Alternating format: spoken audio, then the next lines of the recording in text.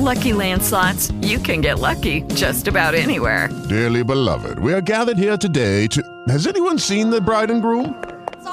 Sorry, we're here. We were getting lucky in the limo and we lost track of time.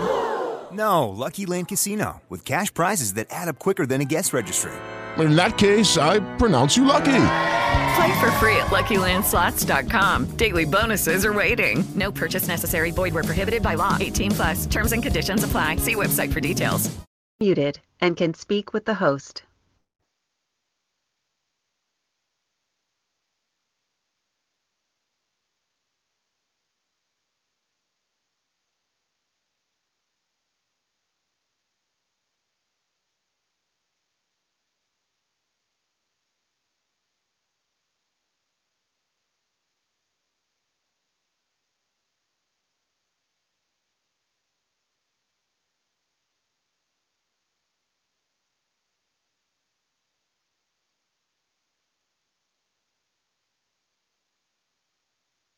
Go ahead, brother.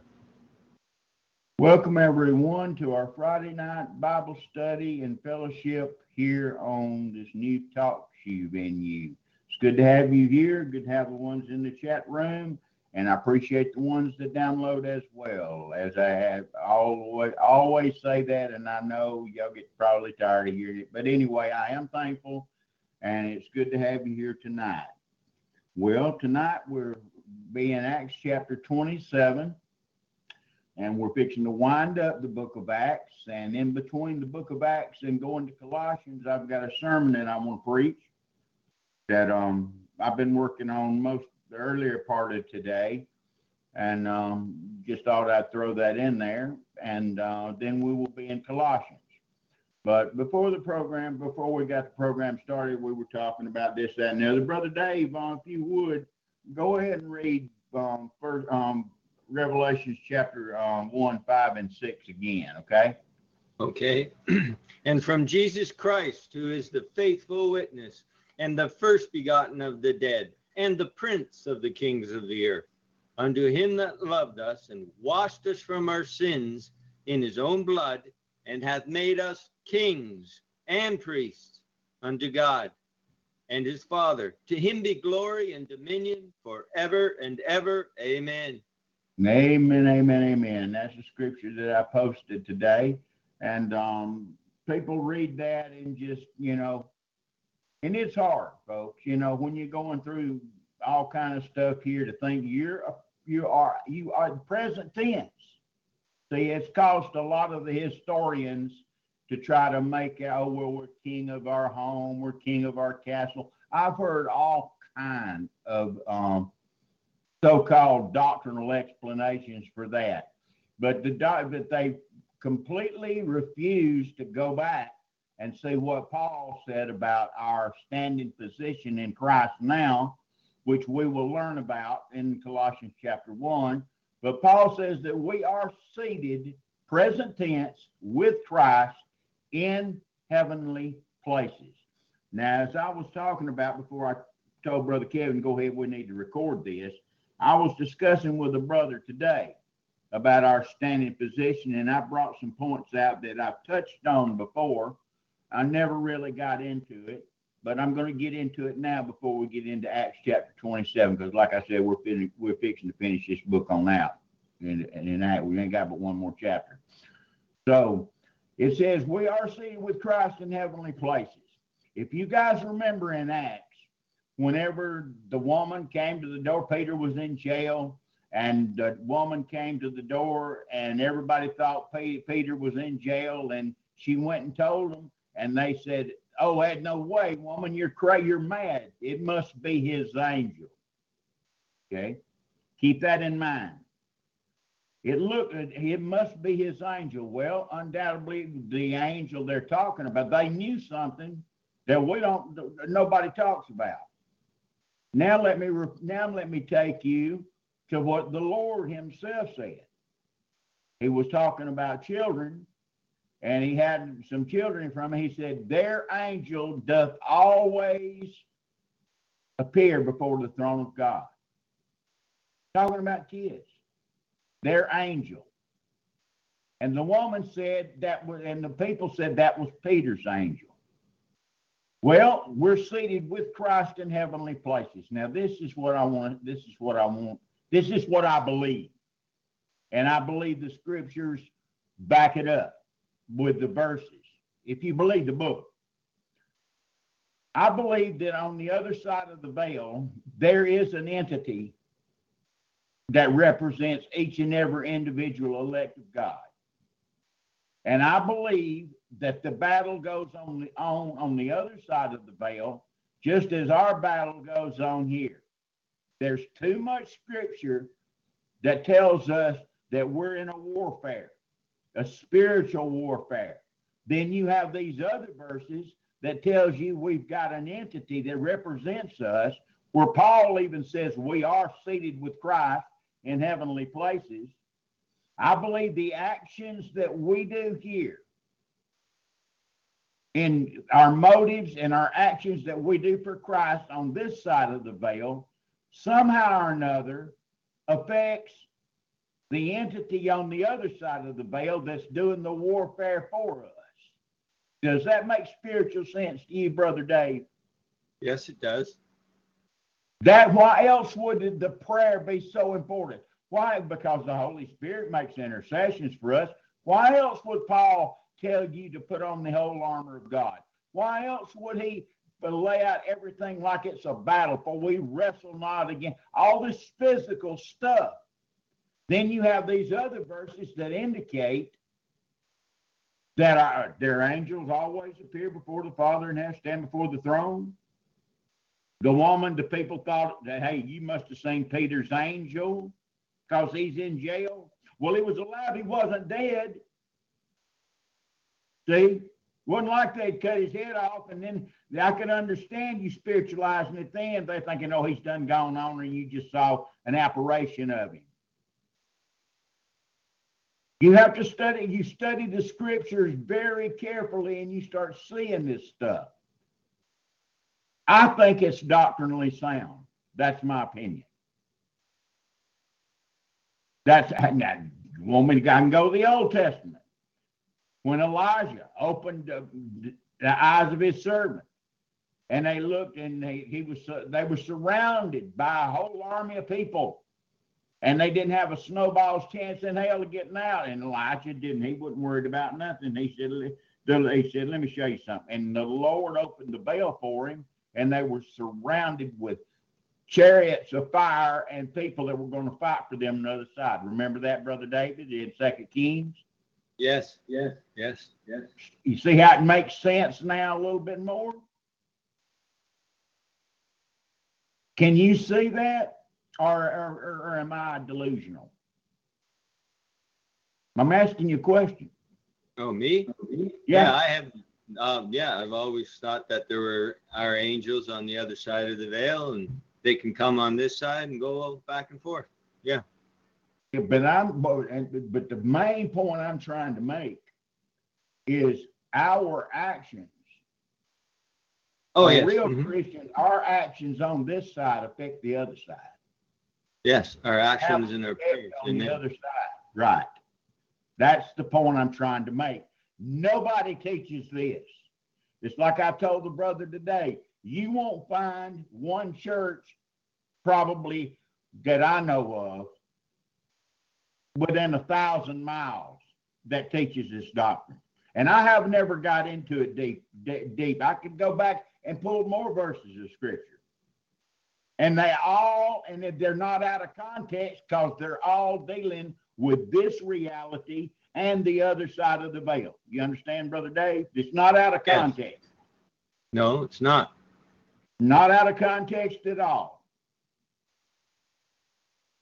So give that some thought.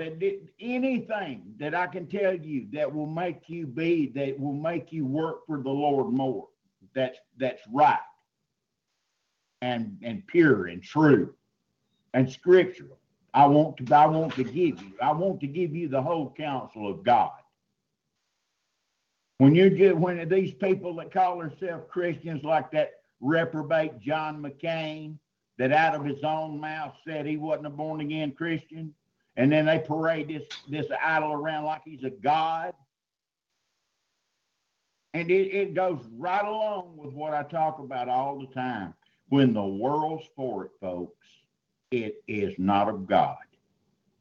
God doesn't line up with this world system. He doesn't line up with what the world loves. He doesn't line up with the way the world talks. He doesn't line up with it one bit whatsoever. That's why the admonitions to despise it. Literally. And the things that are in it, because we're going to be kings and priests. We're going to rule and reign with Christ. We're going to rule with him and reign with him. Some over 10 cities, some over 5 cities. That's good stuff. If you could just get that. It helps you through. I know it helps me through pain. It helps me through depression and loneliness and stuff that I have in my own life. I'm just telling you the truth, being honest, confession, good for the soul. Stuff that I have. That's the kind of stuff that keeps hitting, that comes back to me. There's something the things that are wrought by prayer, it's going to astound the very people that stand before the judgment seat of Christ when they find out what has been wrought by simple prayer. Guarantee you. Because the Word of God backs it up. I mean, God even has a vial in all the prayers there in Revelation. All the prayers of the saints are right there. He hasn't forgotten none of them. Amen, Brother Dave? Yes. Do what? I was just going to say that, I don't know why I have an echo, but I'm using headphones. Yeah, but we don't. It's not going to come through on YouTube. It doesn't come through on the recording. Or it hadn't been. Anyway, go ahead. Yeah. So, anyways, what I was going to say about our life affecting what is on the other side, as well as what obviously is affecting on this side, and the spiritual warfare aspects, like Ephesians covers that the whole book, right? Ephesians, if you read it, yeah. But specifically, if you read the whole book, it's all about it, everything. Sometimes people say, "Oh, well, this part is going into that," but this part about your lifestyle here is affecting the other side. This is one of the main emphasis of the whole book, right? As well as affecting your life here currently. But the book of Ephesians has been called the heavenly book. It's been down through the ages. It's been tabbed the heavenly book. Absolutely, you're absolutely right. And in retrospect, looking at it, also what's done on the other side of the veil probably affects us on this side as well, and vice versa, working both ways. Mm-hmm. Working both ways, because the Spirit of God knows what the will of God is in every aspect of our life. Turn to Romans 8. I'll show you what I'm talking about, folks, and then we'll get into Acts chapter 27. Romans 8. Okay. Romans 8. Go down right before Romans 8:18, where it talks about the Spirit maketh intercession. Right. Where Paul uses his southern accent, for I reckon. Yeah, on above where it talks about the Spirit making intercession for us. Oh, we don't know what we ought to pray for. Okay, I'll start there. Verse 14, Romans 8. For as many as are led by the Spirit of God, they are the sons of God. For ye have not received the spirit of bondage again to fear, but ye have received the spirit of adoption, whereby we cry, Abba, Father. The Spirit itself beareth witness with our spirit that we are the children of God. And if children, then heirs, heirs of God and joint heirs with Christ, if so be that we suffer with him, that we may be also glorified together. Is that it? No, it's further up. Oh, okay. About that part about Papa and all that, just as an aside, crying Abba Father, that's like Papa, right? Oh, that's exactly what that word means. Yes. Right. Father. Okay. Yeah. Let's see. The Spirit himself maketh intercession. It's right above where you started at. For the Spirit itself maketh intercession. For we know not what we should pray for the Spirit itself maketh intercession for us with words that cannot be uttered. For he knoweth the mind of God. Mm-hmm. I can't remember the very verse number, but that's where it's at. It's right there between verse 18 and verse 10. Okay.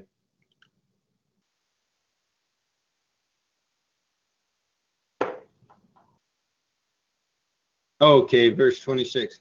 Likewise, the Spirit also helpeth our infirmities, for we know not what we should pray for as we ought. But the Spirit itself maketh intercession for us with groanings which cannot be uttered. There you go. And he that Go ahead.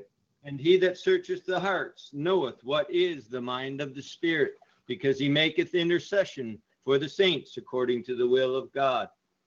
There you go. There's somebody doing something for us on the other side of the veil that we don't know anything about. Folks, let me tell you something when it comes to the will of God.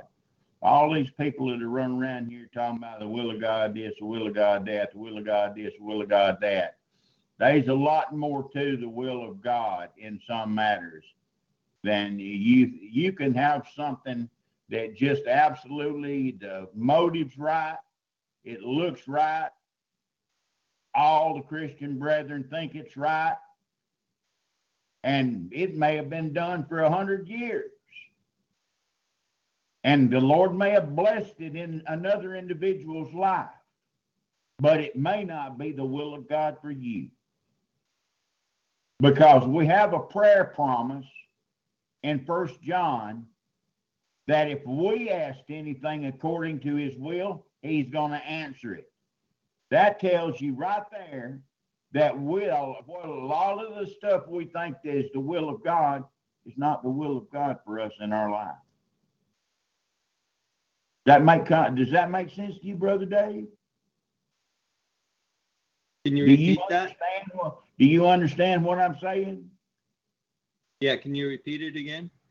I said a lot of the things that we think are the will of God for our life, by God not answering is showing you that it's not, because we have the promise that if we ask anything according to his will, he heareth us. And if we know he heareth us, we know we have the petition we desire of him.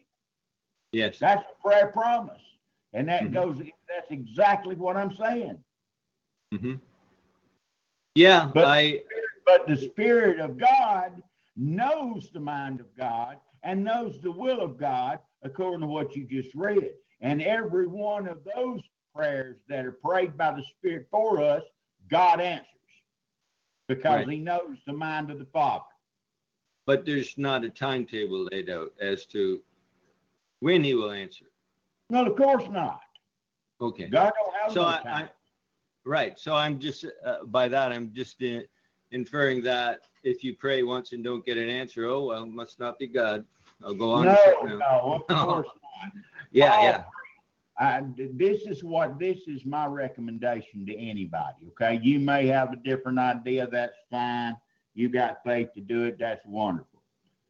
I use the scripture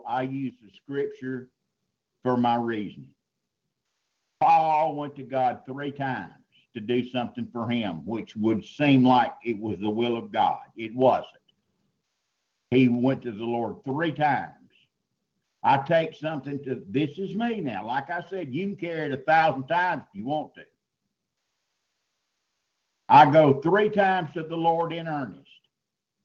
Especially the 3rd time is in big time earnest, and usually has got some other stuff that goes along with it, which I'll keep to myself.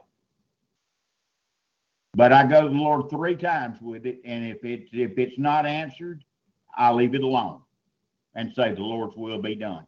That's what I do. You do is Is that prayers for your personal life, or is that? That's prayers for my personal life. Okay. That's prayer. But not when you're praying for others. No, Lord, no. Okay. Yeah. No, sir. Not supplicatory prayer and intercessory prayer. Absolutely not. Yes. I'm talking about individual prayer. Because the reason I gave you is it was his personal prayer. Yes. And that's what I use for my own personal life. Okay. Right. I just wanted to make sure people understood that part. That's good. I'm glad you brought that up. And that's the reason that I said what I said. You know, it's between you and God, you do as you please. But that's the way I do my personal prayer in my own personal life. Period. And if people keep on praying, you know, praise God, God may answer their prayer later on. We didn't answer mine. You know, hallelujah. Glory to God. Yes. You know, but on personal things, 3 times that, and like I said, the reason I do it because that's how the greatest Christian that ever lived went to the Lord, and the Lord didn't heal him about something. Okay, and and the Lord sure couldn't point his finger and say, Paul, you went out and been whoring around and drunk and blah blah blah blah. Nope. That's the greatest Christian ever lived couldn't get a prayer answered.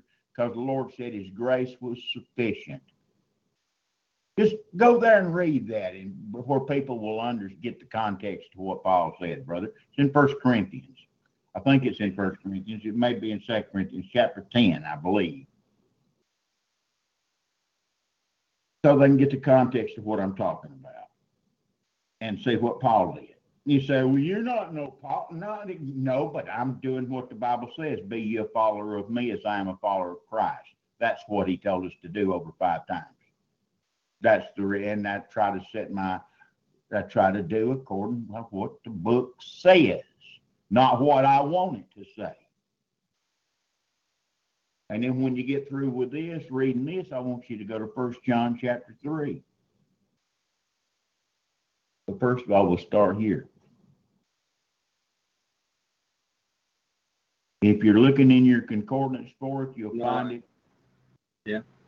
You'll find it by the words, by saying, my grace is sufficient. Mm-hmm. Okay, I'll try that.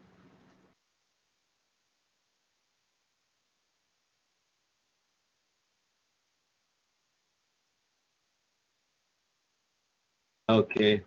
That'd be 2 Corinthians 12:9. Okay, I missed it a couple chapters. All right, go ahead. Okay.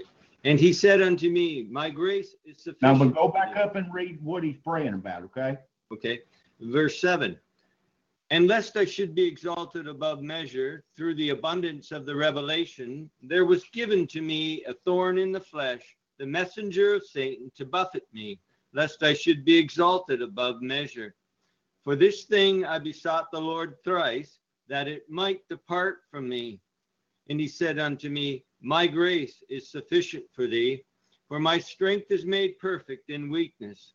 Most gladly, therefore, will I rather glory in my infirmities, that the power of Christ may rest upon me. Oh, is that powerful? Lord, have mercy, is that powerful? My strength is made perfect in your weakness, is what God told Paul. And Paul's the one that had to suffer through it. And so he's going to glory in his infirmities. And he makes that very statement a number of times. If I glory in anything, I'll glory in my infirmities. All the lashes and pain and beating and near-death experiences and shipwrecks and holding on and starving and all that kind of stuff, he'll glory in that. That's what he said he'd glory in his infirmities. Okay, I want you to go to 1 John and read this prayer promise that nobody likes, okay? Because people think they know the will of God for their life all the time. And this is the confidence that we have in him. That's the way it starts off. I think it's 1 John chapter 4:13 or 15 or 5:13 to 15, something like it's right in there somewhere. Okay.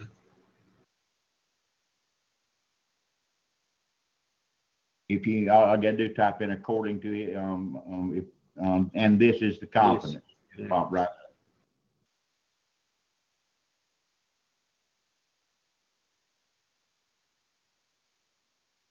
Folks, every bit of this we're talking about, from the other side of the veil and the workings and all this is all personal stuff for your personal Christian life. Okay?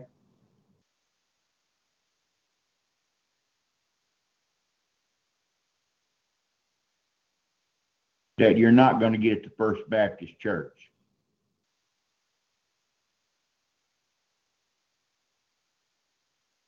Let me go get it.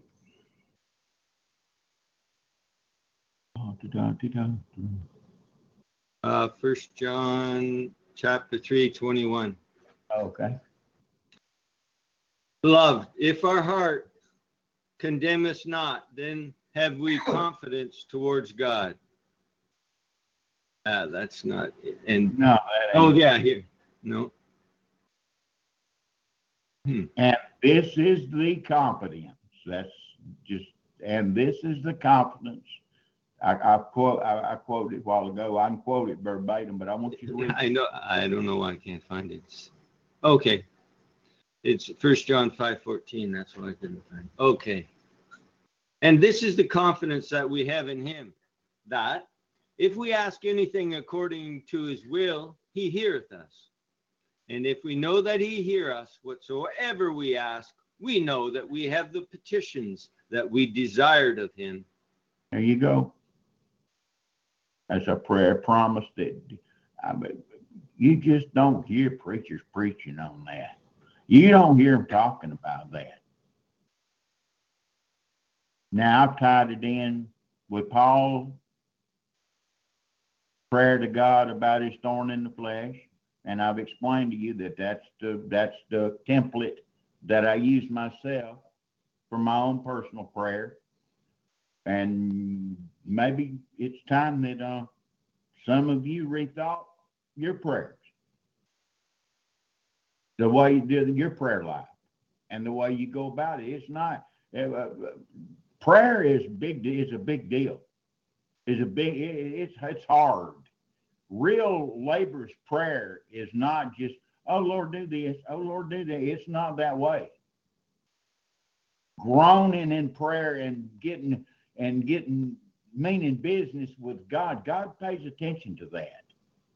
You agree with that, Brother Dave? Yes, true heartfelt prayer. He agrees with fasting. Mm-hmm. You're showing a personal denial, denying yourself. So, no, it's denying yourself. And in the sermon that I'm going to teach and that I'm going to preach to y'all, I'm going to bring some points out about you denying yourself that you ain't heard before. I'm going to show you that unknowingly. I'll just go ahead and give you a little taste right now, that unknowingly you follow satanic doctrine. And I'll leave it at that. Ignorantly. And when I finish, you won't be ignorant of it. Acts chapter 27, brother. Okay. And when it was determined that we should sail into Italy, they delivered Paul and certain other prisoners unto one named Julius, a centurion of Augustus' band. And entering into the ship of Adramyttium, we launched, meaning to sail by the coast of Asia, one Aristarchus, a Macedonian of Thessalonica, being with us. And the next day we touched at Sidon, and Julius courteously entreated Paul and gave him liberty to go unto his friends to refresh himself. And when we had launched from thence, we sailed under Cyprus, because the winds were contrary. And when we had sailed over the sea of Cilicia and Pamphylia, we came to Myra, city of Lycia. And there the centurion found a ship of Alexandria sailing into Italy, and he put us therein. And when we had sailed slowly many days, and scarce were come over against Cnidus, the wind not suffering us, we sailed under Crete over against Solomon, and hardly passing it, came unto a place which is called the Fair Havens, nigh whereunto was the city of Lasea. Now, when much time was spent, and when sailing was now dangerous, because the fast was now already past, Paul admonished them, and said unto them, Sirs, I perceive that this voyage will be with hurt and much damage, not only of the lading and ship, but also of our lives. Nevertheless, the centurion believed the master and the owner of the ship more than those things which were spoken by Paul. And because the haven was not commodious to winter in, the more part advised to depart thence also, if by any means they might attain to Phoenice, and there to winter, which is an haven of Crete, and lieth toward the south, west, and northwest. And when the south wind blew softly, supposing that they had obtained their purpose, loosing thence, they sailed close by Crete. Isn't that just the way the devil gives it to you? Absolutely, brother. You could take that and extrapolate that out into a good sermon.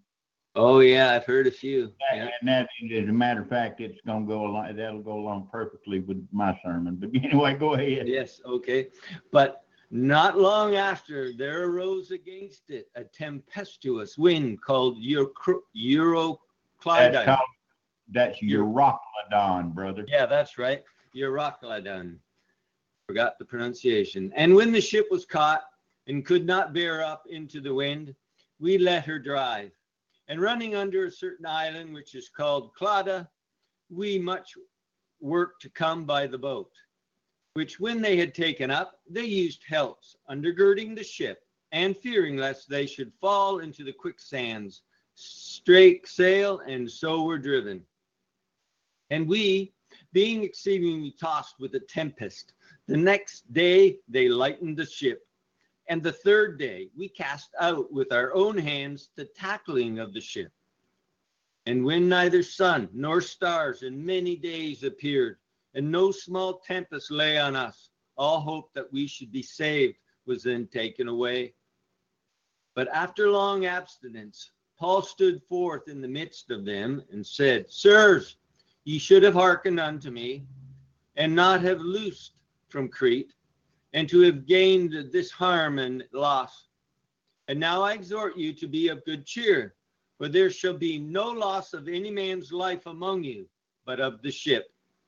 For there stood by me this night the angel of God, whose I am and whom I serve, saying, Okay. That the angel of God. If you can't understand that the angel of the Lord is the Lord Jesus Christ in the Old Testament by this statement, you just don't know. You just can't put together. You can't understand Scripture. This is the angel. He's calling Jesus Christ the angel of God. Undoubtedly, the Lord, in his glorified state, decided to take on angelic state and come and speak to Paul and comfort Paul and tell him what was going to happen. How do you know it's the Lord? Because Paul said, read it again, brother. Okay, and now I exhort you to be of good cheer, for there shall be no loss of any man's life among you, but of the ship. For there stood by me this night the angel of God, whose I am and whom I serve. Hey there, whose I am and whom I serve. Yes. Is there any doubt, Brother Dave? No, not at all.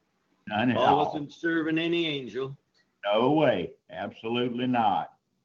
Go ahead, brother. Verse 24, saying, Fear not, Paul, thou must be brought before Caesar, and, lo, God hath given thee all them that sail with thee. Wherefore, sirs, be of good cheer, for I believe God that it shall be even as it was told me.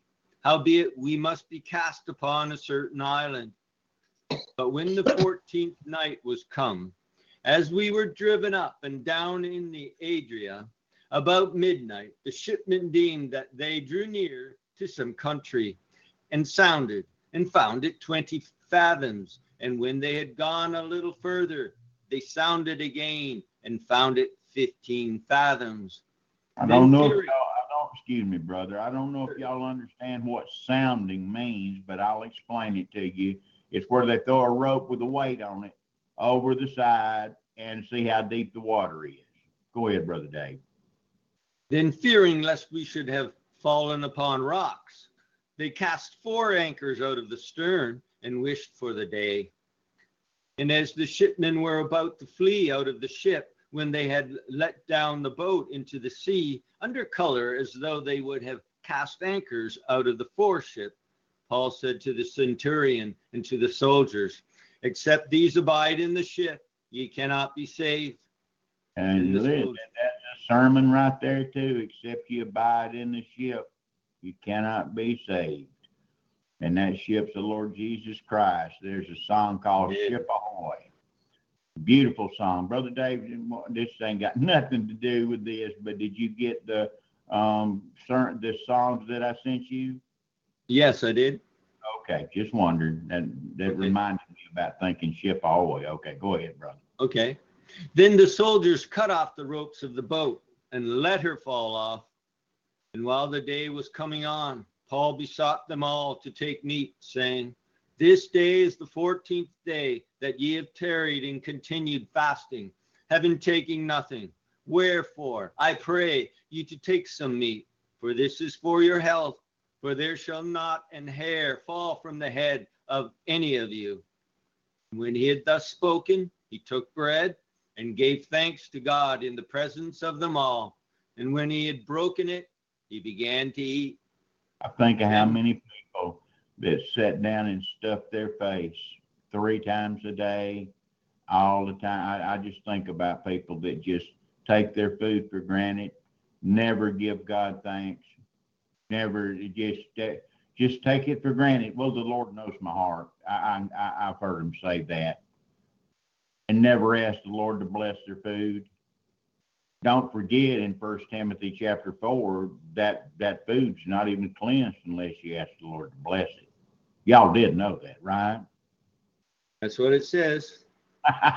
Amen, Brother Dave. Amen. Yes. Just for a little added conviction on maybe some folks out there that say, oh, the Lord knows my heart, go over there and read it, brother. 1 Timothy 4. Okay. Just in case some of the listeners think, yeah, he just don't. It's between me and God knows my heart. Yeah, Yeah, we'll see about that. People's got so much that God knows my heart, they forgot how to work for God and be obedient. Be obedient to God's commands. Just like I posted on Facebook, talking about this time period that God's give us, and how each individual, including myself, and admonition to the pastors that read it or anybody that shared it and read it, there ought to be a personal repentance in each and every one of our life, and ask God to take the gifts and the talents that he's given us and use them during this slack period of time, or this Ninevitic time that he's given us, to make our country, and I'm speaking about the United States of America. I'm still praying for you guys up there in the north of us, but here in America, we need to. It ain't got nothing to do with politics. It ain't got nothing to do with Congress. Ain't got nothing to do with the Senate. And then I put the quote in there by Alexander de Tocqueville, that he went over to find out about America's greatness. He went over the land and he saw our mountains, and he didn't say that wasn't what made America great. He saw its great rivers, and that wasn't what made America great. Then he wasn't the Congress and all its laws and this great Constitution, and that wasn't what made it. He didn't feel like that's what made America great. But it wasn't until he went into the churches and heard the fiery sermons of righteousness and judgment to come did he figure out why America was special and great. And he said, America was great because America was good during this period of time. And he says, America will cease to be great when America ceases to be good. Yes. And that goes for any country and any people. Then I put the verse of scripture to go with it. Proverbs chapter 14, verse 24, 43. Righteousness exalteth the nation, but sin is a reproach to any people. Any people. Not just America, any people. Yes. Canada, Australia, anywhere our people's at. All right, Brother Dave, read this about asking the Lord. 1 Timothy chapter 4, verse 4. For every creature of God is good, and nothing to be refused, if it be received with thanksgiving, for it is sanctified by the word of God and prayer. Got that? It's set apart by your action, by your prayer. Oh, the Lord knows my heart, huh? If you can't even discipline yourself to do that, and you think you're doing the works of God and obeying God, you've deceived your own self, folks. I mean, I understand. Sometimes you forget. I understand how you get in a rush sometimes. I understand grabbing a burger or something, riding down the road, going to work. I understand all that. But that's not the point I'm trying to make. That's such a simple command to obey, that if you can't do that, don't even talk to me about anything else. Especially when people don't do it out of embarrassment, or they don't want to offend other people around them. Absolutely. Don't even get me started on that, or I'll start, as Brother Tony says, I'll start spitting and slobbering, because I will get hot about that. And they ain't talking about, you ain't got to stand up and say in Denny's or in or Montana's the restaurant, if it's still in Pensacola. And you don't have to stand up and say, oh God, take this food and set it apart and bless it for the nourishment of our bodies, dear God. Oh, Holy Father, in Jesus' name. That's not what it's about, folks, okay? You ain't got to show your butt. That's drawing attention to yourself, not to the Lord Jesus Christ. Amen, Dave? Amen. Continue on, brother. Okay, so back at Acts. Yep. Verse 36. Then were they all of good cheer, and they also took some meat. And we were in all in the ship 216 souls, 276. Mm-hmm. And when they had eaten enough, they lightened the ship and cast out the wheat into the sea. And when it was day, they knew not the land, but they discovered a certain creek with a shore, into the which they were minded, if it were possible, to thrust in the ship. And when they had taken up the anchors, they committed themselves unto the sea, and loosed the rudder bands, and hoised up the mainsail to the wind, and made toward shore. And falling into a place where two seas met, they ran the ship aground, and the fore part stuck fast and remained unmovable, but the hinder part was broken with the violence of the waves. And the soldiers' counsel was to kill the prisoners, lest any of them should swim out and escape. But the centurion, willing to save Paul, kept them from their purpose, and commanded that. So we see here that Paul, his testimony and his way of life and his actions and his words has convinced this centurion, and he's won over this centurion's trust. Amen, Brother Dave? Yes. Yes, indeed. That's how important. You don't think about it sometimes when you're around a bunch of people. Your testimony and not your reputation. Yeah, I ain't talking about reputation. Reputation can be made in a moment. You can be a hero, and all of a sudden everybody loves you, and then you can go around the corner and get caught with a whore, and your reputation's shot. Reputations are made in a moment and destroyed in a moment. But your testimony for Jesus Christ, character, it takes a lifetime to build. Your character can't be destroyed in a moment, and it takes a lifetime to build it. Amen, Brother Dave? Absolutely. Absolutely. And Yeah, character is something you just can't fake in the long run. nope. And pay close attention to what it said, folks. Okay, that's just as scriptural as John 3:16. All these little bitty things that you do eventually wind up building Christian character. Each little bitty thing, your obedience, and I'll get to and that's coming up in the sermon. I'll hit on these things.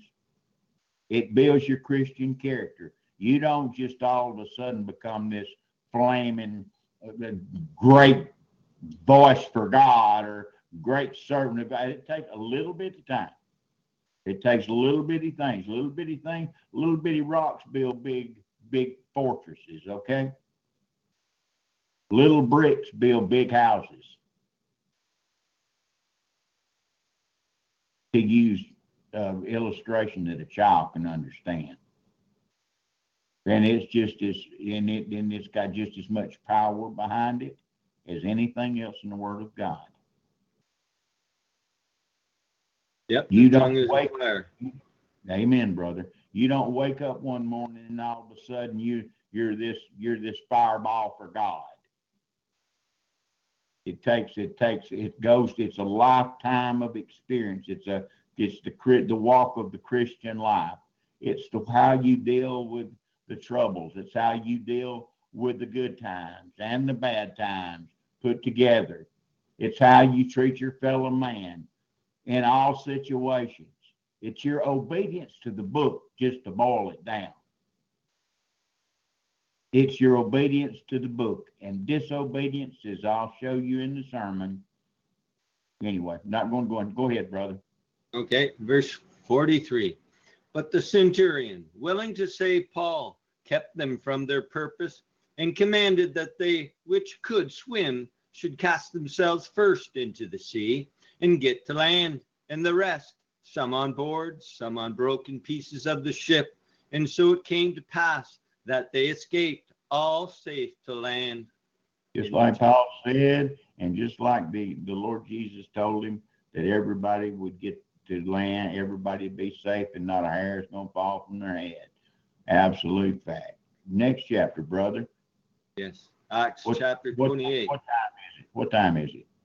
7:09 your time, Central. So we've been on a little about how long, Brother Kevin? A little over an hour, or are we going an hour yet?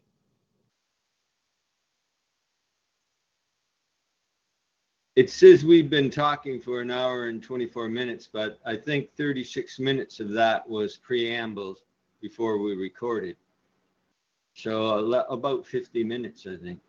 Okay, we'll go just a little bit further. Okay. Acts chapter 28, verse 1. And when they were escaped, then they knew that the island was called Melita. And the barbarous people shewed us no little kindness, for they kindled a fire and received us every one because of the present rain and because of the cold.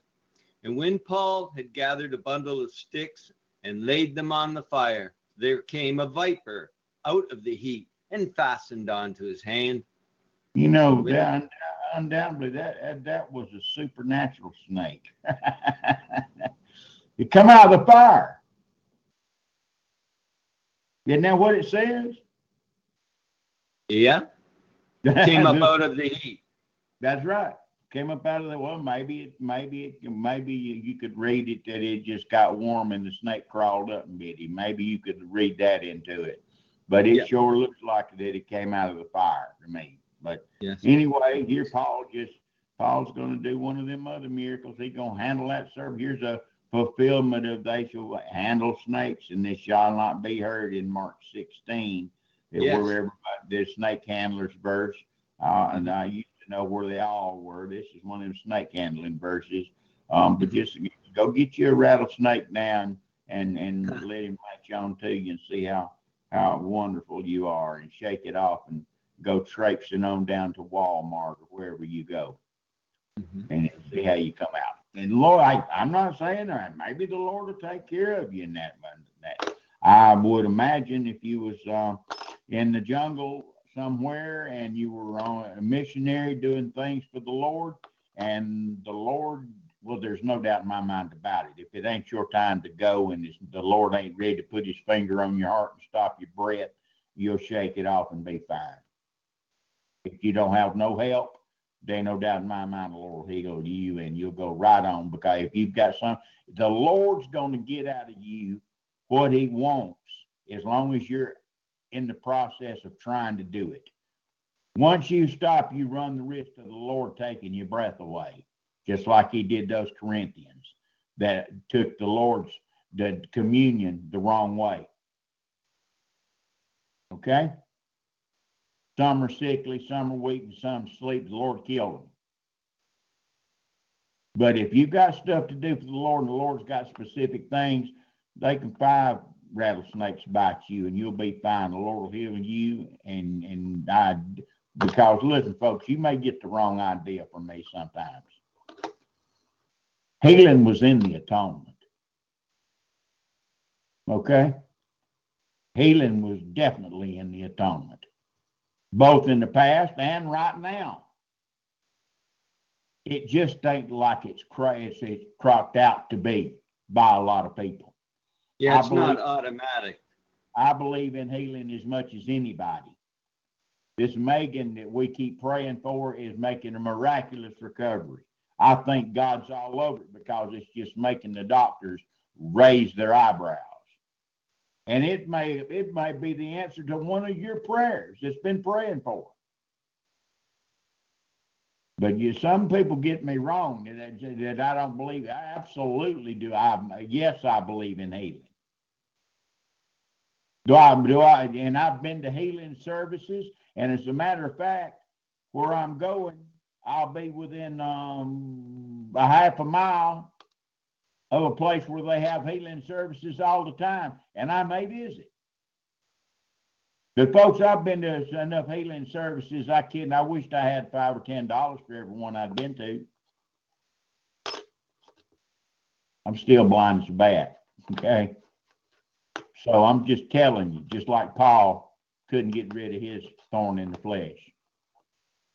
If the Lord has got a purpose for your sickness, a greater purpose that you don't know what that will of God is, there's nowhere in the Word of God, nowhere in the New Testament where it talks about you're supposed to be healthy, wealthy, and wise during your Christian life.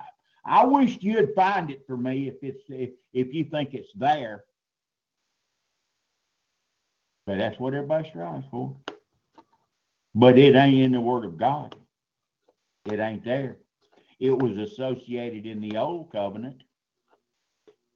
It was tied to their spirit. It was tied to Judaism, Mosaic, under the law. But it's not in the New Testament. It's absolutely flipped.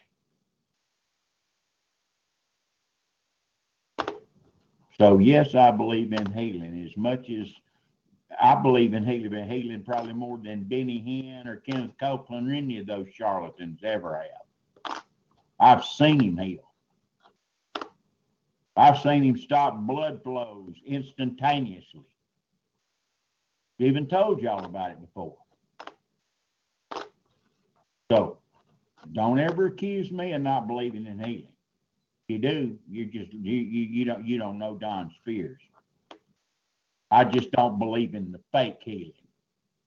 And I don't believe in the mass people flip-flopping around on the ground, okay? Women with a dress up around their neck, and somebody would been pushed in there in a wheelchair by somebody that's done been paid off, and they jump up out of the wheelchair and run around the building. That's the kind of stuff that is purely satanic, and it absolutely makes me sick.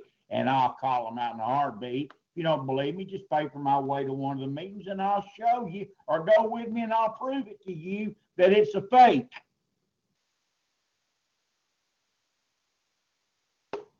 That it's a crock. It's all about making money and being popular. And it's all of the devil. That stuff that I just got through talking about, not the healing part. So don't you ever accuse me of not believing in healing. Never, ever. Go ahead, brother. Yeah, and when we read the scriptures, none of the apostles, none of the deacons, nobody made their ministry just a healing ministry. That's all they did was, that's one of the gifts in the body of Christ is healing. Okay. Yes. It went away, and I'm not going to get into it tonight, but that's going to be the second sermon I preach. I'm going through chapter 12 and 13 of 1 Corinthians. But anyway, right. But today we have these ministers that specialize in healing, and that's like the only thing. And then, but back in what we've just been reading in Acts and all through the New Testament, they preached the gospel of Jesus Christ, taught the word of God, doctrine line upon line, here a little, there a little.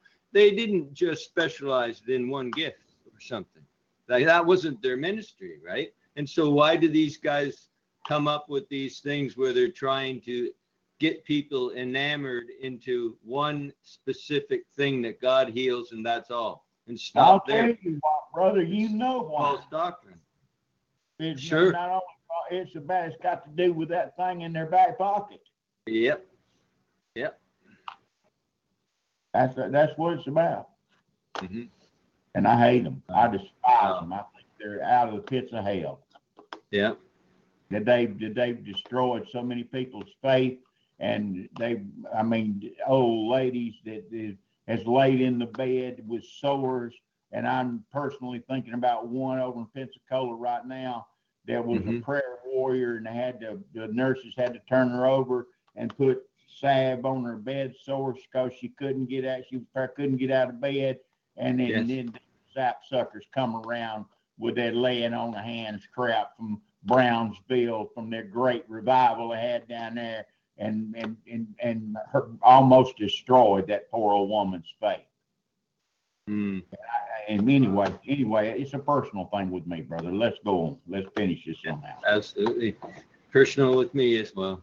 And when the barbarians saw the venomous beast hang on his hand, they said among themselves, no doubt this man is a murderer, whom though he hath escaped the sea, yet vengeance suffereth not to live.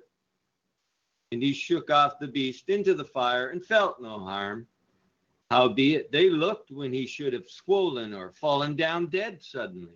But after they had looked a great while and saw no harm come to him, they changed their minds and said that he was a god. Got that part wrong. Yes. Oh, me. That's like when they tried to call one of them, him and Silas, they tried to make everybody a god. Go ahead, brother. Right. In the same quarters were possessions of the chief man of the island, whose name was Publius, who received us and lodged us 3 days courteously. And it came to pass that the father of Publius lay sick of a fever and of a bloody flux, to whom Paul entered in and prayed and laid his hands on him and healed him. So when he was done, excellent, outstanding verse, just goes along with what we just got through talking about. This guy can throw off a serpent off his hand, and he can heal Publius, his father, heal him, lay his hands on him and heal him, but he can't get healed. And he couldn't heal. He can't get healed. He couldn't heal. Later, he couldn't even heal his own friends. You've got to remember that, because there's a reason for it. Continue on, brother. Verse 9. So when this was done, others also which had diseases in the island came and were healed, who also honored us with many honors. And when we departed, they laded us with such things as were necessary. And after 3 months, we departed in a ship of Alexandria, which had wintered in the isle, whose sign was Castor and Pollux. And landing at Syracuse, we tarried there 3 days. And from thence we fetched a compass and came to Rhegium. And after 1 day, the south wind blew, and we came to the next day to Puteoli, where we found brethren, and were desired to tarry with them 7 days. And so we went toward Rome. And from thence, when the brethren heard of us, they came to meet us as far as Appii Forum, the 3 taverns. Oh, just a second, brother. You know, before we get too far away from it, did you notice during all that Haley and Paul was doing back up there, there wasn't a thing mentioned about anybody getting saved?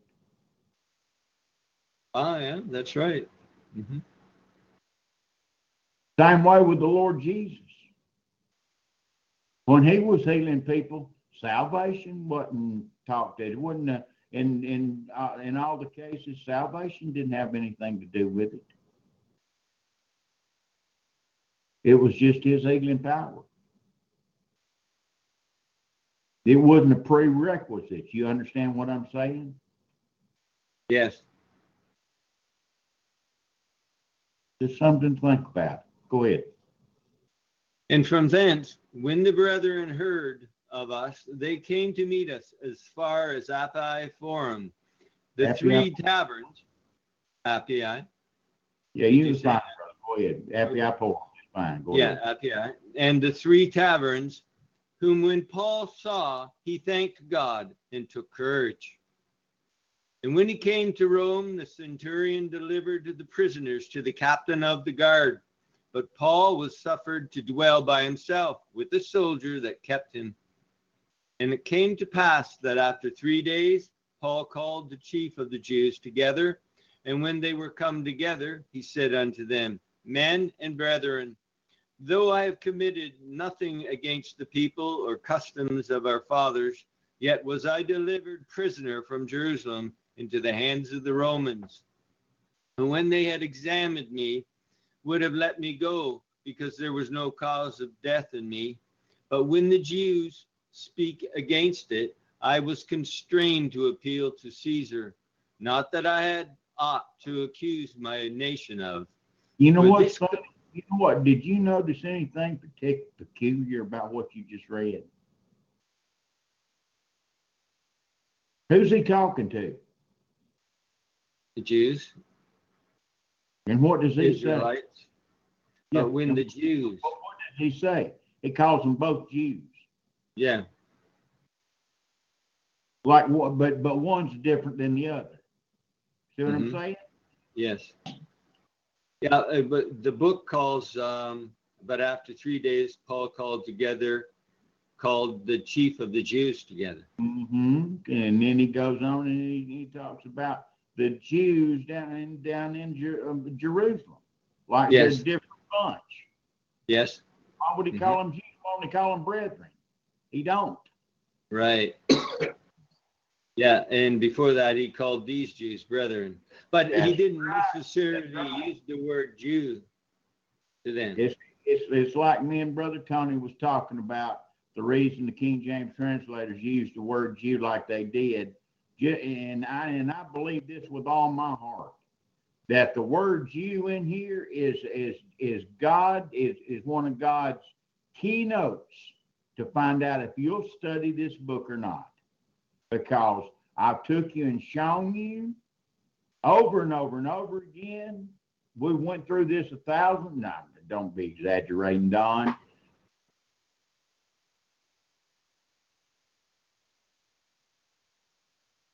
Yes. And there's two. If you study, you don't have to change the Word of God. While you're studying about the Jew, you find out all kinds of stuff about other stuff. You study to show yourself approved unto God, work needed not to be ashamed, rightly dividing the word of truth. I mean, it's so easy to change the word, see. Well, it wouldn't hurt to change this word. Well, yeah, maybe it might not hurt to change another word. And then it goes on, and where does it stop? Where does the changing and adding and taking away, where does it stop? You understand my point, Brother Dave? Yes. Yes, you can't change the way it's written. You have to understand why it's there. That's right. I had somebody, but so-called big name we was talking about before the program, made the comment one time, I don't know how in the world you can believe in the Anglo-Israel truth and believe the King James Bible is the way, and be a King James Bible believer. You know, Less than, no. less than 10 foot away from where I'm sitting right now, that's what I heard. That's what he said. No, what you do is you just go write your own Bible and change every word you want to and make it say what you want it to. That's exactly what he did. I'm not making that up, am I, Brother Dave? No, he certainly did. When he wrote his own Bible, I mean, let's me and you, Dave, let's write us one. You know? I wouldn't waste my breath. I mean, let's write us one and make it say everything we want it to say to teach our, to prove our doctrine, and then we'll put a copyright on it. Yeah, put a copyright on it, man. I mean, where does it stop, people? Is there any common sense left in this country among our people? Is there any spiritual understanding left? I mean, sometimes it just boggles the mind. Continue on, brother. In reference to that point, they just have not studied the King James Bible enough, because when you study it in light of the Anglo-Israel message, you will see how explicitly the King James Bible brings that message out. It's very clear. It's written all over the place. You don't have to change anything. Just understand. Do what? I'm sorry to interrupt. I didn't mean I said they just need to understand it and not worry about changing it. And I think one of the biggest problems is called spiritual understanding. And I think the biggest problem is in 1 Corinthians. This is my opinion. Turn to 1 Corinthians chapter 2. This is my opinion about the bunch. Okay, folks, listen closely. This and it's been my opinion. Brother Kevin can back me up. I've said it all along. Okay, Brother Dave's fixing to read it. Just start reading in chapter 1. Verse 1. Okay. And I, brethren, when I came to you, came not with excellency of speech or of wisdom, declaring unto you the testimony of God. For I determined not to know anything among you, save Jesus Christ and him crucified. And I was with you in weakness and in fear and in much trembling. And my speech and my preaching was not with enticing words of man's wisdom, but in demonstration of the Spirit and of power, that your faith should not stand in the wisdom of men, but in the power of God. Howbeit, we speak wisdom among them that are perfect, yet not the wisdom of this world, nor of the princes of this world that come to naught. But we speak the wisdom of God in a mystery, even the hidden wisdom, which God ordained before the world unto our glory, which none of the princes of this world knew, for had they known it, they would not have crucified the Lord of glory.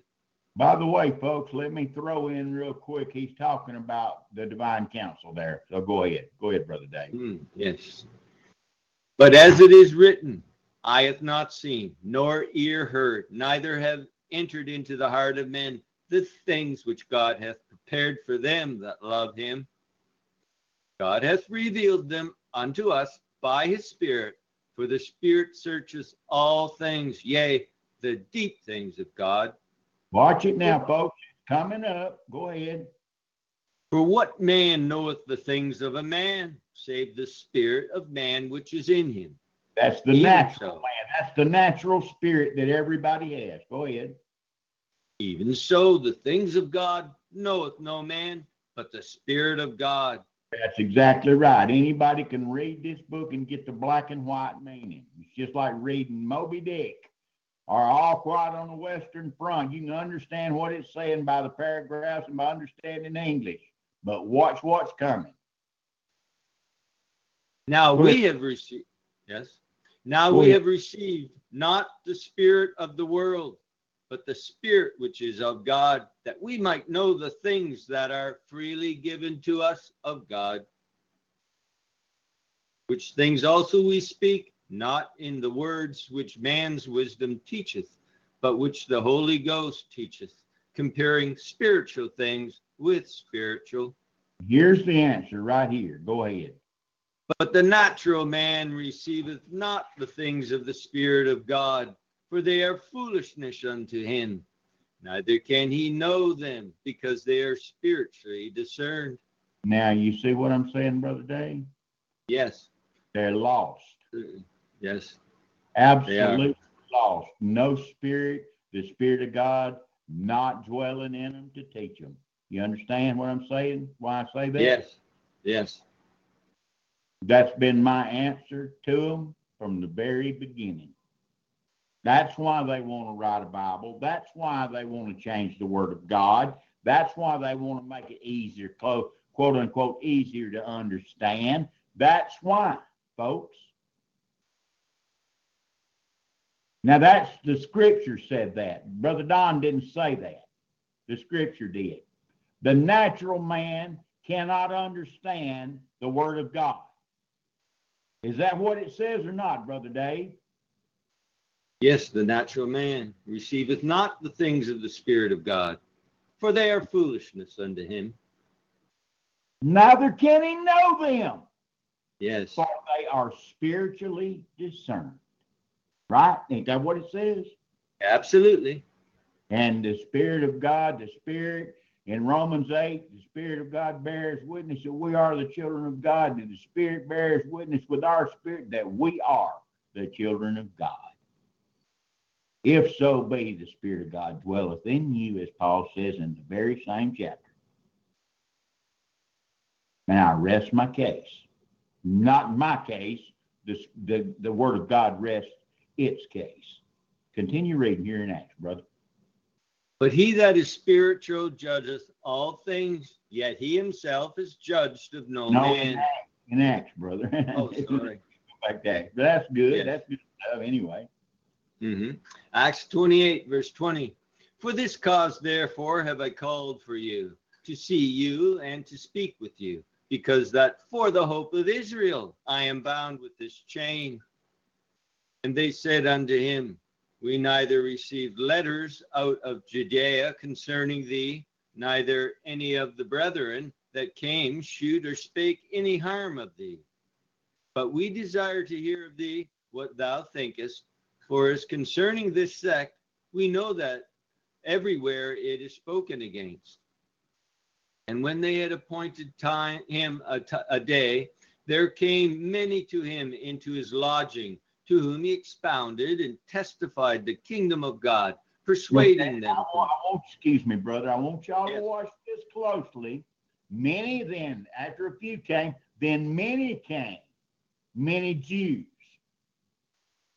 Now I want you to watch how they're split. Go ahead.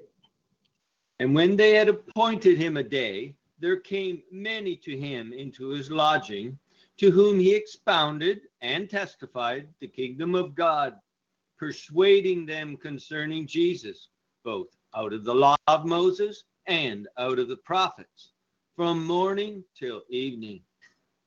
And some believed the things which were spoken, and some believed not. Bingo. See there, Brother Dave? Yes. They were very interested, listening all day long for days. Many of them. Say they brought a bunch in. Some believed and some believed not. Some of them were Israelites and some of them trusted the Word of God and some didn't. And it ain't no different today. Period. Yes. Continue on. And when they agreed not among themselves, they departed. After that, Paul had spoken one word. Well spake the Holy Ghost by Isaiah the prophet unto our fathers, saying, Go unto this people, and say, Hearing ye shall hear, and shall not understand, and seeing ye shall see and not perceive. For the heart of this people is waxed gross, and their ears are dull of hearing, and their eyes have they closed, lest they should see with their eyes, and hear with their ears, and understand with their heart, and should be converted, and I should heal them. Amen, amen, amen. And it still holds true today amongst everybody that hears the gospel, that sits under the sound of the teaching and preaching of the word of God. If our gospel be hid, it is hid to them that are lost. That's what the book says, people. For the God of this world has blinded their eyes, lest the light of the glorious gospel. I forget the rest of the verse. Go read it, Brother Dave, if you don't mind. In 2 Corinthians. I think it's chapter 4. Or if our gospel be hid, that's all you got to type in. Okay. I think it's 2 Corinthians 4. I'm almost positive it is. Yes, it is. Okay, I'll start at verse 1. Therefore, seeing we have this ministry, as we have received mercy, we faint not, but have renounced the hidden things of dishonesty, not walking in craftiness, nor handling the word of God deceitfully, but by manifestation of the truth, commending ourselves to every man's conscience in the sight of God. But if our gospel be hid, it is hid to them that are lost, in whom the God of this world hath blinded the minds of them which believe not, lest the light of the glorious gospel of Christ, who is the image of God, should shine unto them. For we preach not ourselves, but Christ Jesus the Lord, and ourselves your servants for Jesus' sake. Amen. Amen. Back to Acts. Let's finish it on out. Okay.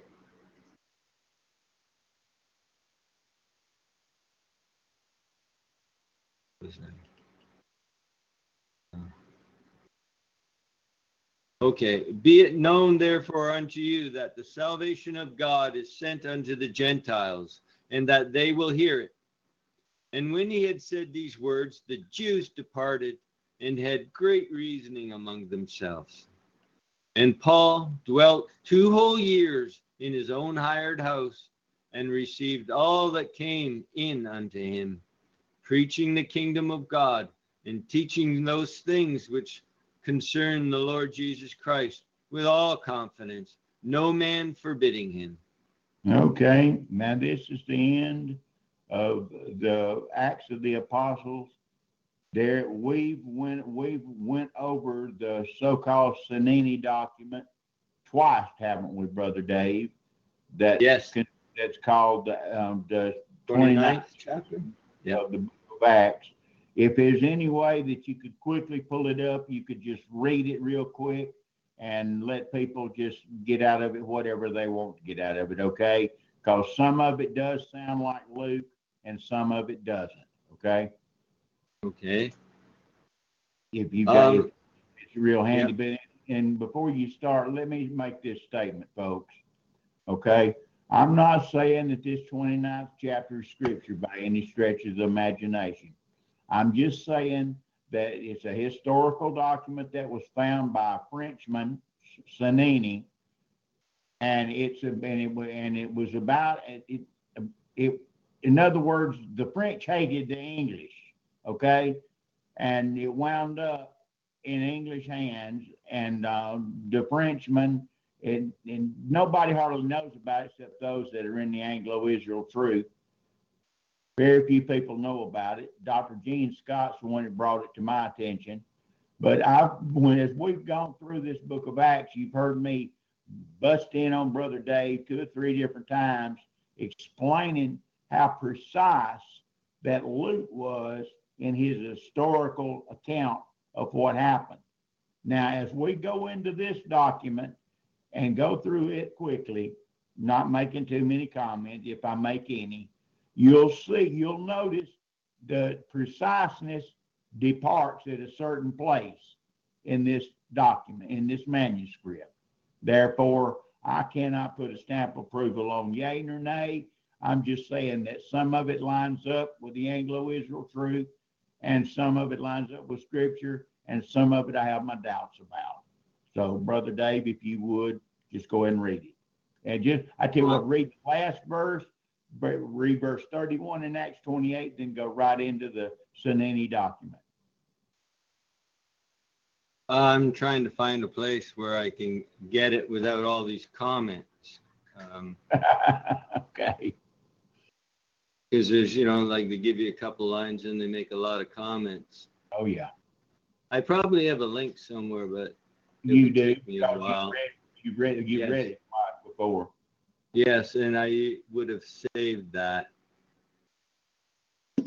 I'm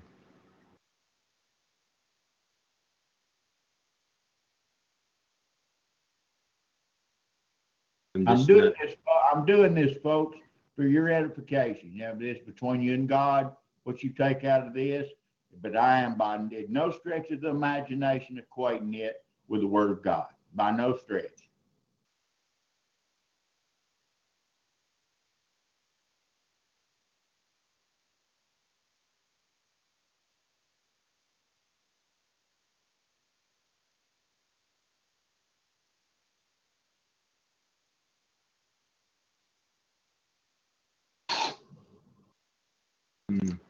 Dead air. Yeah, I know. That's okay. Looking for it, brother. I'm just kidding around. Just talking. Be talking, okay? Well, yeah, I'm having trouble finding a good copy here, and I'm not. Oh, here. No, that's not it. Okay, brother. Take your time. Find the one you want.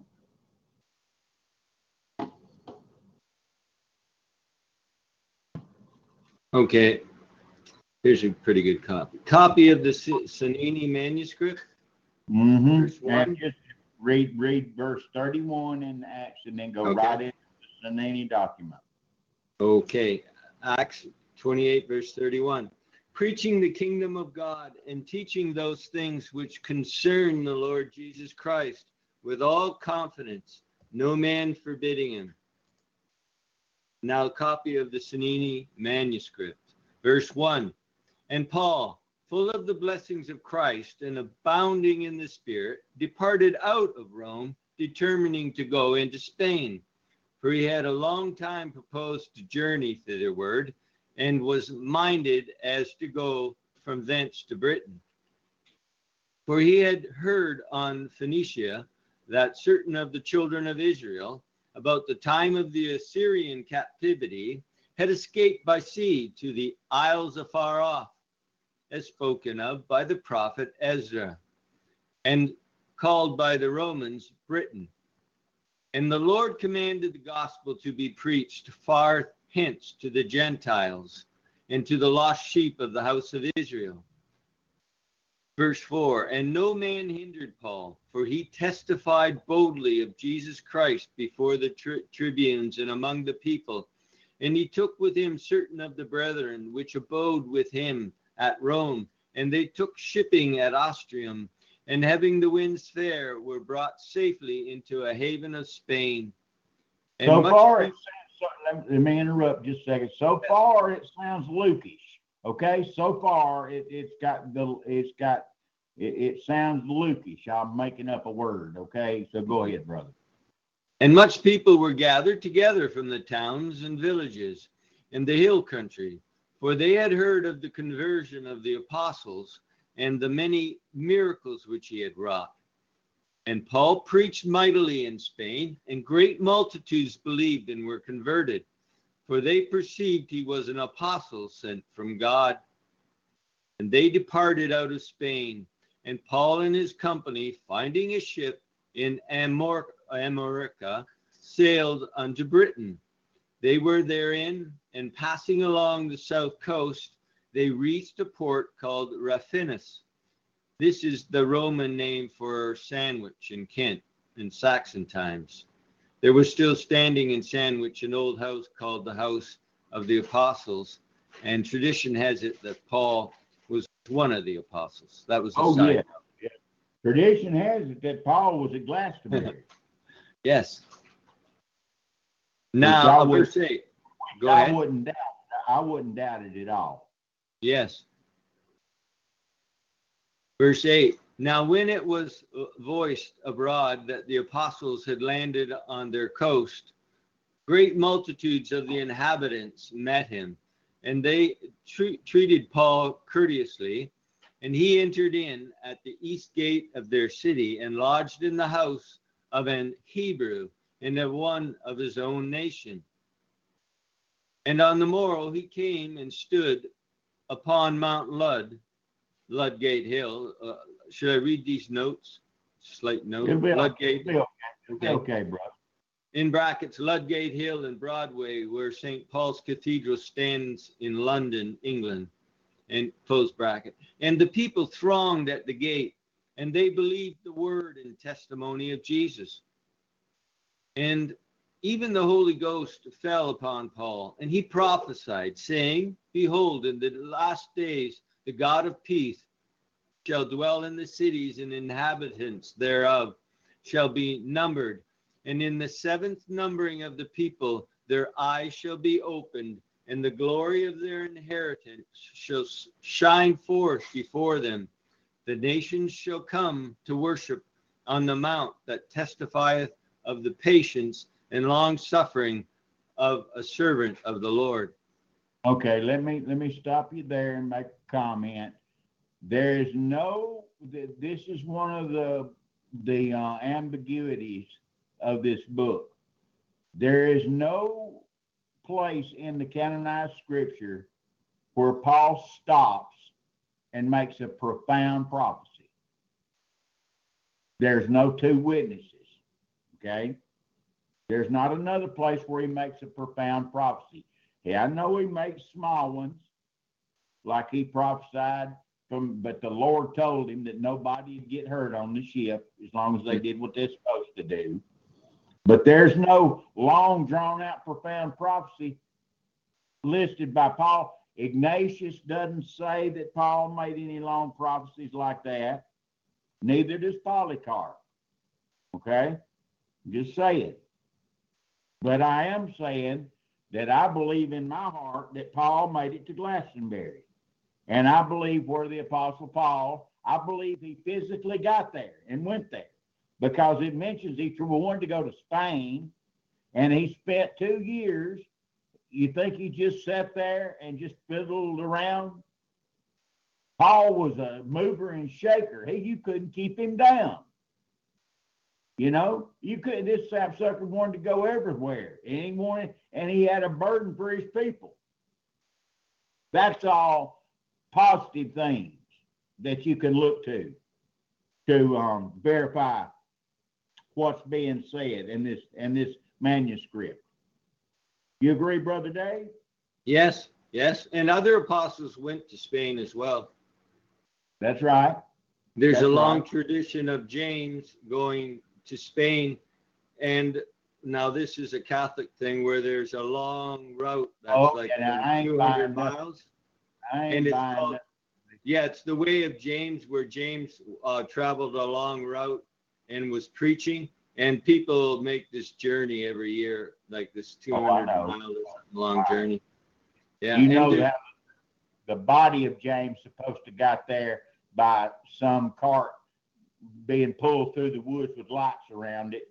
I've heard that story before, and I don't more believe the body of James is up there than I do in Santa Claus. Okay. Yeah, I don't believe that part, but there's other. It's not just.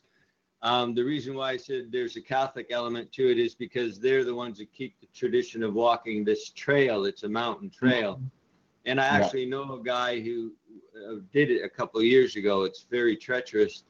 And these were trails that the apostles went and preached on, and went to villages and places up in the mountains. I believe that part. Because there's other people that write about this tradition, not just that it's the Catholics alone that have that witness. You know, a lot of people don't put much stock in an old historian. I'm trying to think of his name off the top of my head, and the train is leaving the station. What is that historian's name? Josephus? No. It's later than Josephus. Oh my goodness. It's right. I don't know. I was thinking about him today.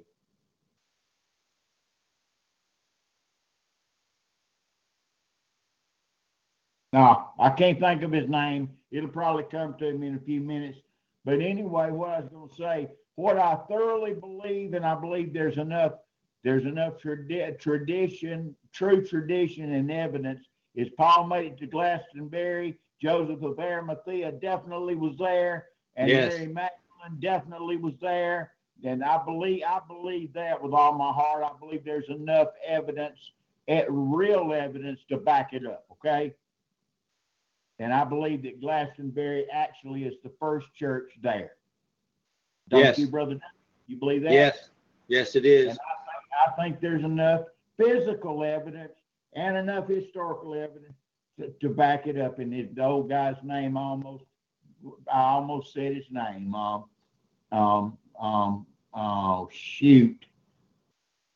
There is a document that I read, and it would take me quite a while to find it, but I'm sure I have the link, where the Pope, an ancient Pope, back in 400 or 500 AD, said and acknowledged that the English church, the church in England, pre-existed the Roman church, and he acknowledged that. But you wouldn't ever find that publicly acknowledged, nor would you hear any other documents anywhere saying that. That's right, and that's another reason that Frenchman would never go along with the English on anything. They hated England, okay? The French did. So for him to bring this document forth, it definitely is not a forgery that he did, okay? He found it in Turkey. It's definitely not a document that he forged. So where it come from, nobody knows. What is that historian's name? Doggone it, that's just eating me alive. When Jesus appeared, around, when Jesus appeared, when he had the cane and the wedding and all this, no one knew who he was. Who is this? They didn't acknowledge him. They did. Oh, that's supposed to be Joseph's son. They were asking around. They weren't living with him for 13 years. They didn't know who he was. So Jesus himself was gone for a period of time from the Middle East, from Palestine. Geoffrey of Monmouth. That's the historian. Oh, yeah, I remember you talking about him. Geoffrey of Monmouth. That's right. Okay. I knew it'd come to me eventually. Okay. Go ahead and finish that book up, brother, that chapter up. Yes. Okay, verse 11. And in the latter days, new tidings of the gospel shall issue forth out of Jerusalem, and the hearts of the people shall rejoice. And behold, fountains shall be opened, and there shall be no more plague. And in those days there shall be wars and rumors of war. Now, here is where this right here is where it starts getting fishy. Go ahead. Even though the other scriptures back it up, it don't sound like Luke. Go ahead. In those days there shall be wars and rumors of wars, and a king shall rise up, and his sword shall be for the healing of the nations, and his peacemaking shall abide, and the glory of his kingdom wonder among princes. And it shall come to pass that certain of the Druids came unto Paul privately, and showed by their rites and ceremonies that they were descended from Judites, which escaped from bondage in the land of Egypt. And the apostle believed these things, and he gave them the kisses of peace. Verse 14, and Paul abode in his lodging 3 months, and confirming in the faith and preaching Christ continually. And after these things, Paul and his brethren departed from Raphanus, and sailed unto Actium in Gaul. And Paul preached in the Roman garrison among the people, exhorting all men to repent and confess all their sins. And there came to him certain of the Belgae to inquire of him the new doctrine, and of the man Jesus. And Paul opened his heart unto them, and told them all things that had befallen him, howbeit that Christ Jesus came into the world to save sinners. And they departed, pondering among themselves upon the things which they had heard. And after much preaching and toil, Paul and his fellow laborers passed into Helvetia, that would be Switzerland, right? And came to Mount Pontius Pilate, where he who condemned the Lord Jesus dashed himself down headlong, and so miserably perished. And immediately, this is where I get this. This is all. See, the first part sounds authentic because it sounds historical, like Luke the historian, the doctor. But this other part, it sounds like they picked and chose and put the stuff in there. Okay, you see what I'm saying? Yeah, and even the part about the Druids is claiming that they came from Egypt. That goes right in line with the historical belief of Zarajuda, who left Egypt. Yes, it does. And went to the Isles. Mm-hmm. Like I'm saying, historically, this stuff, there's a lot of truth to it.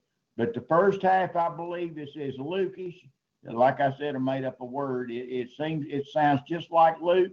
And then it goes into this other stuff, which may be historical fact. It may be, but as far as Luke writing it, it don't sound like Luke. If you know anything about textual criticism and are adept enough, if you've read enough and you pick up on personalities and the way people read, I mean the way people do things and the way the King James translators translated, you see the difference. You immediately see how it departs from the way they were translating the other part of the book of Acts. Do you understand what I'm saying, Brother Dave? Oh, yeah, you can sense it as soon as you start reading it, yeah. Okay, continue on. And I won't stop. Okay. And came to Mount Pontius Pilate, where he who condemned the Lord Jesus dashed himself down headlong, and so miserably perished. And immediately a torrent gushed out of the mountain and washed his body, broken in pieces, into a lake. And Paul stretched forth his hands upon the water and prayed unto the Lord, saying, O Lord God, give a sign unto all nations that here Pontius Pilate, which condemned thy only begotten Son, plunged down headlong into the pit. And while Paul was yet speaking, behold, there came a great earthquake, and the face of the waters were changed, in the form of the lake, like the Son of Man hanging in an agony upon the cross. And a voice came out of the heavens, saying, Even Pilate hath escaped the wrath to come, for he washed his hands before the multitude at the blood shedding of the Lord Jesus. When therefore Paul and those that were with him saw the earthquake and heard the voice of the angel, they glorified God and were mightily strengthened in the spirit. And they journeyed and came to Mount Julius, where stood two pillars, one on the right hand and one on the left hand, erected by Caesar Augustus. And Paul, filled with the Holy Ghost, stood up between the two pillars, saying, Men and brethren, these stones which ye see this day shall testify of my journey hence. And I verily say, they shall remain until the outpouring of the Spirit upon all Israel. Well, it doesn't say that, sorry. All nations, but in brackets, Israel. I question that. Neither shall the way be hindered throughout all generations. Verse 26, and they went forth and came unto Illyricum, and to go by Macedonia into Asia, and grace was found in all the churches, and they prospered and had peace. Amen. Okay, that's good enough. Like I said, it sounded like there's some historical fact in there, and it sounded like this is my opinion. Somebody found part of Luke continuing on, and the other part was destroyed, and they went back in the scriptures and took some of the historical facts and put it together themselves, hence the 29th chapter of the book of Acts. Dismiss us in a word of prayer. Yes. Father, in the name of Jesus, we give you thanks for this evening. I thank you for the word of God. I thank you for the book of Acts. I pray, Lord, that you continue to bring to memory to us the things that were taught here and expounded upon tonight, and to go from these words and to teach us those things that we personally need to bring into our own life, to work upon in service to the Lord Jesus Christ, those areas that need to be strengthened, need to be renewed, or remedial work needs to be done, correction. And Lord, I pray in Jesus' name for all those who are a part or have been a part in the past of this ministry, Lord, and there are many names, and we pray for them. Usually daily I pray for them, but I can't say that it's been every single day, but Lord, often, very often, and I pray, Lord, for these people that you know their names, Lord, you know who they are. I pray that you would continue to work in their heart, in their minds, perfecting them unto the day of the Lord, even if they never come here again. But I pray that they do, and I pray that they fellowship with us, and I pray all these things in the name of Jesus. So be it. Amen. Amen. And I pray, Father God, for Brother Tim's family, that they would not get mixed up with this multicultural racism, Father, Yes, this racist stuff and everything, getting mixed up with the other races. I pray that you put a hedge about them, keep them separate from all that stuff, Father, in Jesus' name. yes. Amen. The contact information for Don Spears Ministries. Telephone number is 334-397-2333.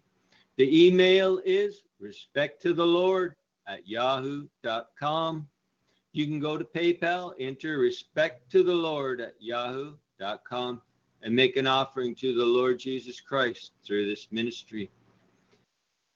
Pastor Don's personal address for another month is 3155 Louisville Street, apartment D1, Clio, Alabama, zip code 36017, 36017.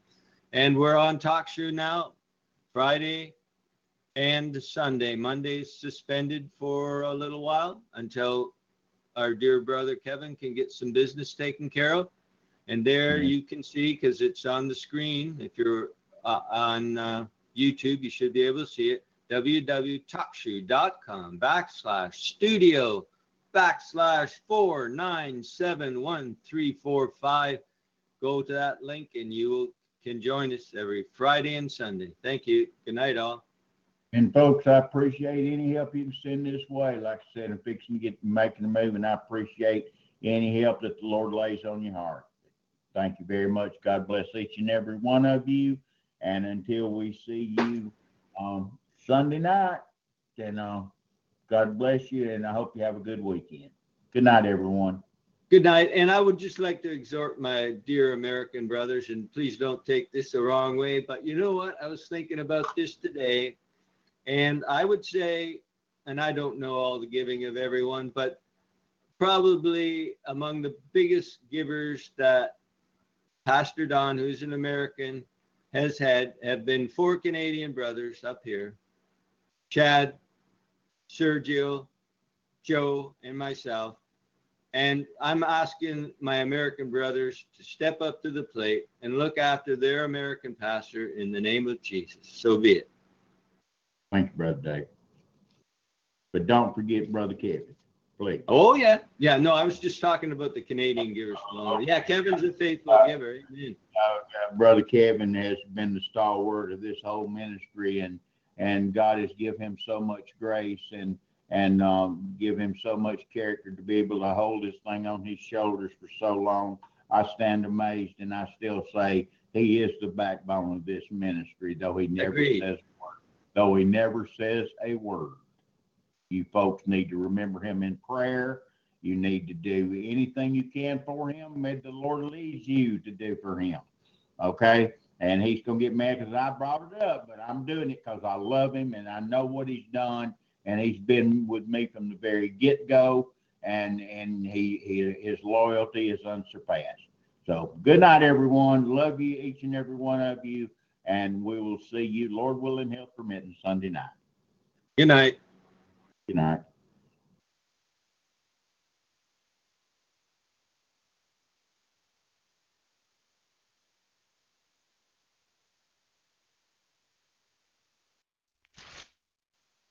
Hello, it is Ryan, and I was on a flight the other day playing one of my favorite social spin slot games on ChumbaCasino.com. I looked over at the person sitting next to me, and you know what they were doing? They were also playing Chumba Casino. Coincidence? I think not. Everybody's loving having fun with it. Chumba Casino is home to hundreds of casino-style games that you can play for free anytime, anywhere, even at 30,000 feet. So sign up now at ChumbaCasino.com to claim your free welcome bonus. That's ChumbaCasino.com and live the Chumba life. No purchase necessary. VGW. Void where prohibited by law. See terms and conditions. 18+.